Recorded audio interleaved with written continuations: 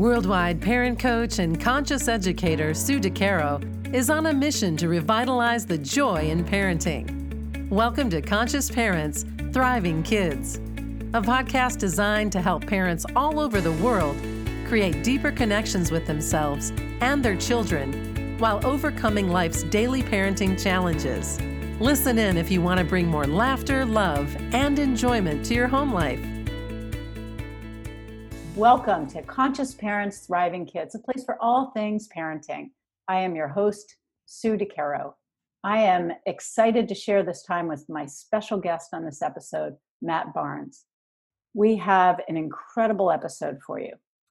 So Matt is the husband of a wife that he does not deserve and the father of 3 high schoolers who are his greatest inspiration. These are Matt's words. One of his children is in public school, one who studies in a hybrid homeschooling online mashup, and one who is a straight A public school student that quit at age 15 to create her own educational path. Matt has run an education reform nonprofit, consulted with school districts in Texas and Oklahoma, and served on 9 educational boards, including a selective public university, a private college, a Head Start system, and everything in between. He blogs at theeducationgame.com and works to inspire parents to adopt a 21st century learning model that shamelessly focuses on the student. Welcome, Matt. Thank you. Glad to be here. Super excited. You know, Matt, one of the things that I think my audience would love to hear about is what is the 21st century learning model that focuses on the student? Yeah. You know, I just just had a meal with an old friend, and we talked about this very subject. He's got 3 actually triplets who are in high school now, and so he's wrestling with some of these very questions. But when I talk about 21st century learning model, you have to first kind of think about what we all grew up with. Like every one of your listeners grew up in the same educational model, which I would argue is the 20th century model, which is high reliance on grades and completion. That's like the emphasis on school. What are your grades, and have you completed the assignments in front of you? That leaves very little creativity in the eyes of the child to figure out what it is that they want to study. It's again a very kind of a model that was normal. The 21st century, however, it is so dynamic. There's so much disruption. Technology has just changed the game in so many ways. That now, instead of grades and completion, we're really starting to focus now on curiosity and investigation, where there are no clear solutions to complicated problems. There are only more questions that come up on how to tackle some of these problems, whether it's things like global warming or politics or economics.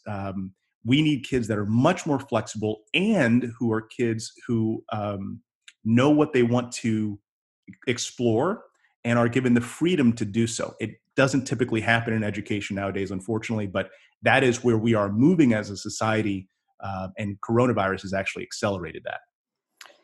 I love that you share this because I think a lot of families struggle with how to enhance the motivation of our children. And the motivation isn't really about the grades and completion, the outcome, right? Right. It's study hard so you can get good grades in every subject, even the ones you absolutely can't stand and are troublesome for you. Right. And so really tapping into the freedom to explore, because one child may be interested in global warming, as you said, and another child may be interested in the astronauts in space and what that looks like. And incorporating these opportunities for them to explore areas of interest and areas of curiosity is huge for children to feel motivated and good at something, a sense of accomplishment. And inspired. Absolutely. And inspired. Yep. Yeah. So, again, the conversation, I wish we had recorded the conversation I had, 20 minutes ago with my friend, because, he's got one kid who is, very tied into the old model and very focused on grades, but another student who is not motivated.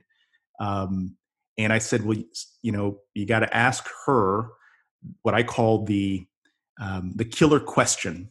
And that is, daughter, what are you curious about? What are the things that you want to understand more? And right now in coronavirus, here's this like this weird irony of this opportunity of coronavirus. We talk a lot about the gloom and doom, but there's the opportunity for families to now, for the first time, say, we have some space to actually delve into areas that you personally are interested in, son or daughter. But what are those areas? And now let's create a personalized kind of learning model or learning plan for you rather than necessarily following exclusively the learning plan that your school might be providing. And that's a remarkable opportunity for families that are, intentionally trying to parent. Absolutely. And not only does it help the child, but it helps the parent to learn more about their children. And I agree with you. There's a lot of negativity that we could focus on with coronavirus, but there's also a lot that we're learning and seeing and adapting to. And so are our children, the resiliency. My just to kind of go in this direction a little bit, my daughter said to me that she's sad that her 5-year-old has to think about social distancing. And I said, yeah, but that's a really incredible thing to learn about what social distancing is. I remember years ago, we tried to teach our kids about personal space because they didn't know. They didn't get it. And now they're really learning about personal space. So anyway, that's a little side note, but I agree. Yeah. This curiosity is, and I think in conversations we've had in the past, I've shared with you that is one of my favorite questions. Yeah. As an educator or as a parent, we need to bring more curiosity to the table to understand the other, whether it's an adult or child in our lives, that can share where they're coming from. We all have different perspectives, interpretations, interests, thoughts. And when we can bring that neutrality by using that word, we're giving space to the other to share what's truly going on in their mind and body. Yeah. Yeah. I think it's also for those of us who came up through the 20th century kind of learning model, though, it's hard for us to objectively ask that question and not bring judgment in the answer. Right. So if a child says, I'm interested in, I don't know, pick your esoteric idea, parents, you have to be really careful to not say, why would you be interested in that? As opposed to, these things that are valued by society, whether it is, medicine or engineering or law, these kind of subject area interests. So it's a caution for families that might be listening, really be naturally and kind of intentionally curious, regardless of the answer that you get. There is an opportunity to delve into that space. And I can give you some examples if you'd like, but it's a place we need to be real careful to know our own motivations around these questions. Absolutely. I'd love to hear an example, but one thing I will share is that silence is an important part of this because, again, in the connection with our children, we want our children to share. I hear this from parents all over the world, as I really want to have that connection with my child so my child can come to me with anything. Well, that means you have to be open to hear anything, right? And, you can take time and revisit something they share with you the next day, 2 days later, or a week later, after you've had a chance to process and think about it. Good point. So in the moment of bringing curiosity, which was a very neutral word, it's not coming loaded until you load it afterward. But when you come to it with curiosity and then you listen and you bring ideas like saying, or interesting, or wow, and not any other response. So really just listening, practicing silence to listen and hear what your child is saying, not to respond, but just to hear. So I'd love to hear one of your examples. I think that'd be great. Sure. Yeah. So again, if we think about what's the objective here in asking the question, there are many objectives, but one of them is that we're trying to build an independent learner, a child who doesn't require someone to tell them what they need to learn. And again, in the 21st century, that is going to be a really important skill set, a child's awareness that they can learn anything at any time if they have the motivation to do so, rather than, again, someone instructing them to do so. So an example would be, a kid who, now again, in our home, I'll just be honest, in our home, we don't do video games, and we don't have a TV in the house, haven't had one in years. We really try to emphasize books. and create a culture around kind of simple pleasures. But I know a lot of kids and families, if you ask the kid what are they interested in, they will say video games, right? Fortnite is like the big one, right? It seems like every kid is tied to Fortnite at some point. And so that's a place where, again, I would have a hard time hearing that objectively. But I then started to realize, okay, well, how could we create a learning plan around Fortnite, right? There's all these questions that come up like, well, how, who built Fortnite? Like, what's the company that runs this? What are their revenues? Tell me about the founders. What were their history? What is the coding of something like this look like? Right? You could explore coding. You could go bigger and go, let's actually study the evolution of video games. Right? That could get you into history. It can get you into areas again that the child has interest in. But so the thinking here is, if you create a learning plan around something, in my view is, I'm going to put judgment words in here, but as time waster as a video game, you actually could create a learning plan that the child is actually really interested in, and you cover some of the very same concepts that you might in a traditionally structured classroom. But the child is now leading it. The child is interested in it. The child is digging in. And that creates a child who actually can own their learning in a way that's not possible. Does that make sense? Totally makes sense. And, we can try to avoid technology or some other thing that our child may be interested in that has absolutely no interest, for us. And perhaps we're, adverse to it. Yeah. But that's not helping the child. That's and right. so, it's really about seeing the student, seeing the child, seeing this lovely being, this human being in front of you, and all their interests, whether you like them or not. Right. So often we want our children to, in the past, we've been conditioned to want our children to be like us, following our footsteps. Wow, I was really good at piano, so you take piano too. Yeah. We didn't have video games like they have now, or at least not my my growing up years. Yeah. But I had a client, just to take it a step further, I had a client who every time her child wanted a game or an app, we created an avenue for that child to present it. So the child, let's say, wanted to download, I don't know all the games, but whatever, some game. Pick one, yeah. The child had to go and research who makes the game, what the game is about, what were the pitfalls of the game, and the interest, and share that with the family.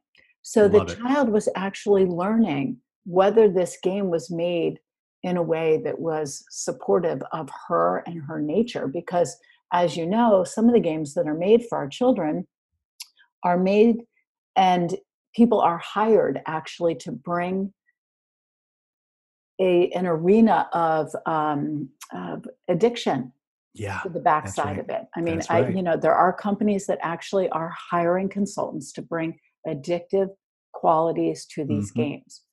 And they're trying to hide it, but you can find it out there if you do your research.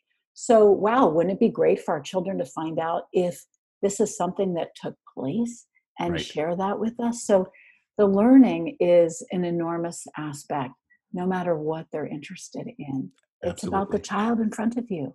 Yeah. Well, you just what you're describing is media intelligence. And that is so, man, oh man, not only is that you need to understand that in video games, but in social media, the same addictive strategies that are used in casinos are actively used in social media. So and again, we've done this with our own kids. We've talked to them, we've studied what social media does to a kid, how it's structured, and how, there's data on this, how kids who are very tied into social media end up becoming more likely to be depressed, more likely to compare themselves with others, more likely to conform to, whatever they're seeing. And it's a great conversation to have with the kids before involving themselves in, a social media site or a video game. That's a great idea. I'm gonna take that and write that down. I hope you don't mind. Not at all. Not at all.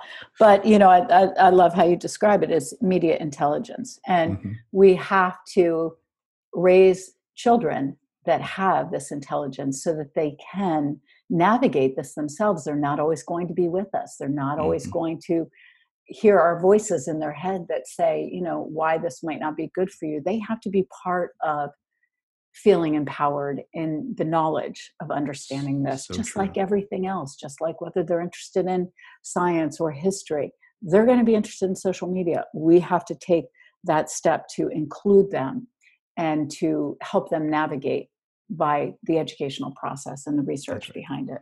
That's right. That's right. Yep.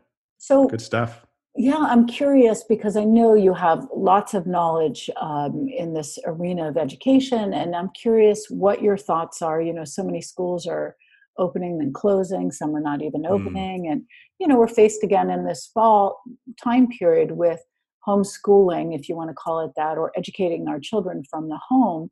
hmm. What kind of suggestions or thoughts would you like to offer parents to move through their worries and to really find a healthy balance for themselves Yeah. and for their children?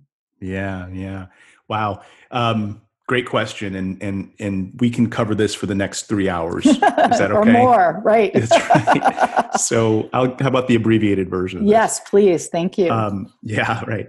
So first off, what I would say is that, there's, gosh, how do I even tackle this? All right, let's first understand that there's a power shift that's happening right now.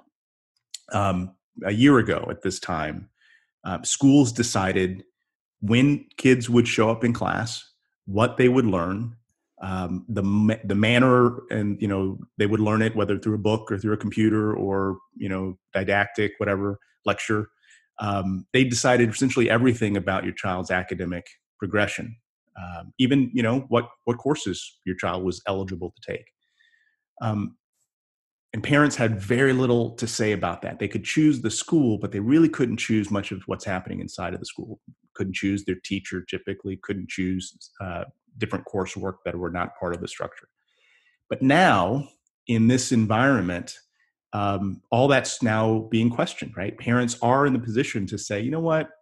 I don't like my child learning in this way, right? I don't like my child being on a computer for 4 hours a day. That just doesn't make sense. It doesn't work for us.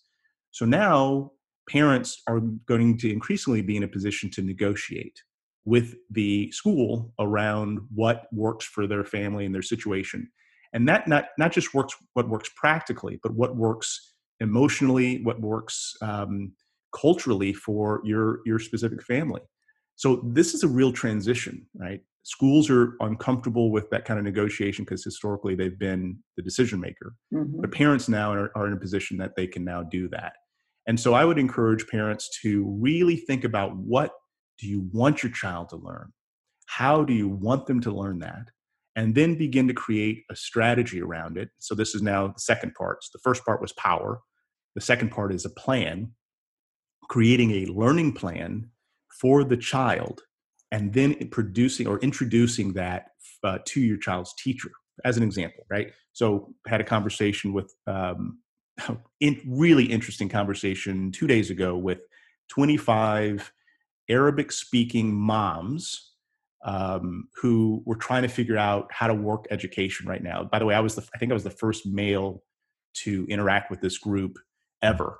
But they're really desperate to figure it out. And so this idea of building a learning plan meant for these parents, um, recognizing that they have maybe 4 kids, all at different grade levels.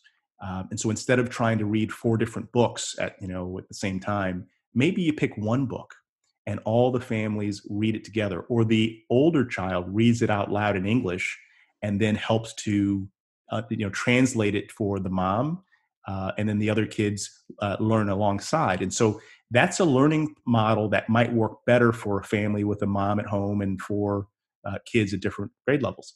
But again, that's a plan that is individualized to the family. Mm. And that part is, again, where schools are typically uncomfortable because they'd never really had to think about family dynamics. There was a structure and a curriculum that was predetermined. So power differential is shaping how this new world of education looks. and then parents being empowered to make a plan, a learning plan that actually is customized to the family and the child. And again, as you're developing a learning plan, that's where individual conversations with the child can come in. Like, what are you curious about? All right, let's find books on that subject. Let's look at documentaries on that subject. Let's think about the history of that subject. Those are completely different conversations, and part of what makes this a challenging time for families, but also a wonderful opportunity in the midst of the challenge. Yeah, and looking at the opportunity is such an important process. Looking at, the power shift, looking at the learning model for your particular family and children. Yeah. And it's not something that people take lightly, number one, and not something that people realize they can actually advocate for their children and start to look at what education looks like for them and their family. Yeah. And I think, that's right. that's crucial, because when these kids do go back to, brick and mortar, every child is going to have to be met where they are. And it's going to be a challenge perhaps, but one the school systems are going to have to, really dive into. Or perhaps parents decide that they're going to do more education at home. Once they get the hang of it, they might more and more might do this, right? That's right. That's where I was going to jump in, right? So as parents start to realize, wow, my child is interested. Again, one of the great stories, one of the families we worked with, the mom asked the daughter the killer question, "What are you curious about?" And daughter mentioned lobsters. Like, who knows where that came from, but she was really curious about lobsters. And so I encouraged the mom to go, and this is over the summer. I encouraged mom to just start buying find as much as you can about lobsters and books, and begin to delve into that. Another kid said that she was really curious about what was under her skin, which to me is like, this was like a 6-year-old. I'm like, oh my gosh, you hit the jackpot. The next 10 years, you could be diving into what's happening underneath a person's skin and, all beautiful parts of the body. But so when that child goes back to school, now the question is, do we continue learning about these areas that my child has interest, or do we put those things down and now learn about what the school has decided or bureaucrat has decided science to look like for this child? That becomes a real conflict. And I'm arguing for families that you should, if your daughter has expressed interest in learning what's under the skin, that it's worth your advocacy to say to the school, listen, I know science is important and I know you have a science curriculum, but I'd like to actually explore this other aspect of science because my daughter has interest in it. And here's my plan. Can you help me with that plan? And I need us to limit the amount of science that you are pushing, because I am now replacing it with things that my daughter has expressed interest in. That is, again, a very different conversation, but a lot of parents already are seeing and saying, well, I don't know if I want to go back to the old model in its entirety, where I just turn over learning to the system. I may want to actually be more engaged in this permanently. And I think that's a really good thing. Yeah, definitely. Something for parents to really think about. You are the advocate for your child. Yeah, and you're the advocate for them at home, and you're the advocate for them with the school system, whether they're in school or not.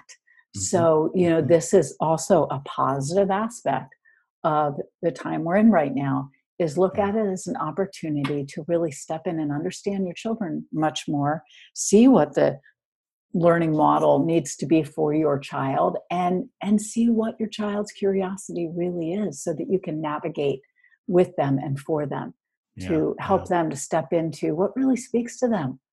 I think it's just an incredible opportunity. Yeah, I do too. I'm excited at the possibilities. At the same time, we got to be really clear that there are a lot of families who, they don't have the space to really wrestle with some of these things we're talking about.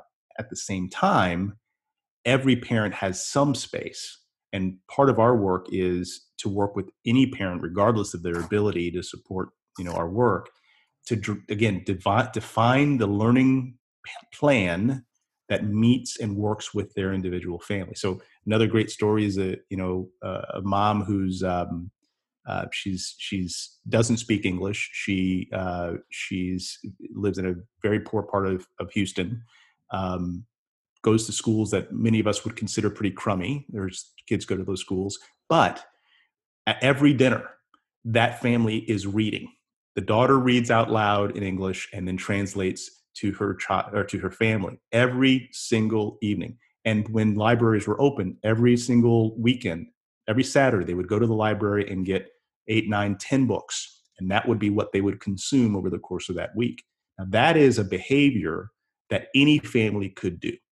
The question is, will families realize the value of that behavior, not just for the child, but also for the family? Now the family is learning about a topic as a group. So now we have a whole new language to talk about whatever the topic of the book is. I remember our kids, we read, what's it called? Lord of the Flies, a few years ago. And of course, now whenever we're talking about, kids, we talk about Lord of the Flies and, classrooms where the kids are in charge, Lord of the Flies, right? So it creates a new language and a new culture around a family. So that's something that every family can do. And part of our job is to make sure that every family understands the value of that, not just to their child, but to the culture of the home as well. That's beautifully said. Absolutely. So, Matt, I'm sure people who are listening want to know where they can find out more about you and connect with you and hear more from you in terms of your incredible wisdom and knowledge. Can you share that? Well, thank you about the incredible wisdom and knowledge. I have learned all this from other parents who are much more wise and knowledgeable than I have. I'm just regurgitating it. So, but thank you for that. So I can be found at theeducationgame.com. That's where I blog. My partner, my business partner, a guy named Scott Van Beck, who is a longtime teacher, dean of instruction, principal, assistant superintendent who oversaw 60 schools, and then he ran an education reform nonprofit for a number of years, built schools, et cetera. We are working on this project together to take advantage of COVID, to actually make COVID into a groundswell of change that actually improves education over the long term. So theeducationgame.com, for families who want to call or set up a conversation with me one-on-one, I provide that for free to the point where I, until I can't, service anymore. But so if your family's welcome to schedule an appointment. You can see that on the website under contact. And we would have a 20, 30-minute conversation about their circumstance and propose some solutions and see if we can help them start to move in on this movement of benefiting from COVID rather than being a victim of it. Beautiful. Absolutely beautiful. Yeah. Well, it has been an honor and a privilege to chat with you and spend this time with you. I appreciate you sharing all that you have shared today, and I'm sure listeners will want to reach out and connect with you and learn more and have you help them with their specific plans so that together we can really shift the educational process. Awesome. Would love it. And thanks for the opportunity. It's great talking with you, and I'm a fan of your work. So please continue doing it, and I will be one of your many consumers of it. Thank you, Matt. I appreciate it. And to all our listeners, thank you for joining us. Remember, every moment is a new moment for conscious connections. Thanks for listening to Conscious Parents, Thriving Kids. If you like what you heard, the best compliment you can give us is to share this podcast with a friend. And be sure to give us some stars and a favorable review at Apple Podcasts or wherever you listen in.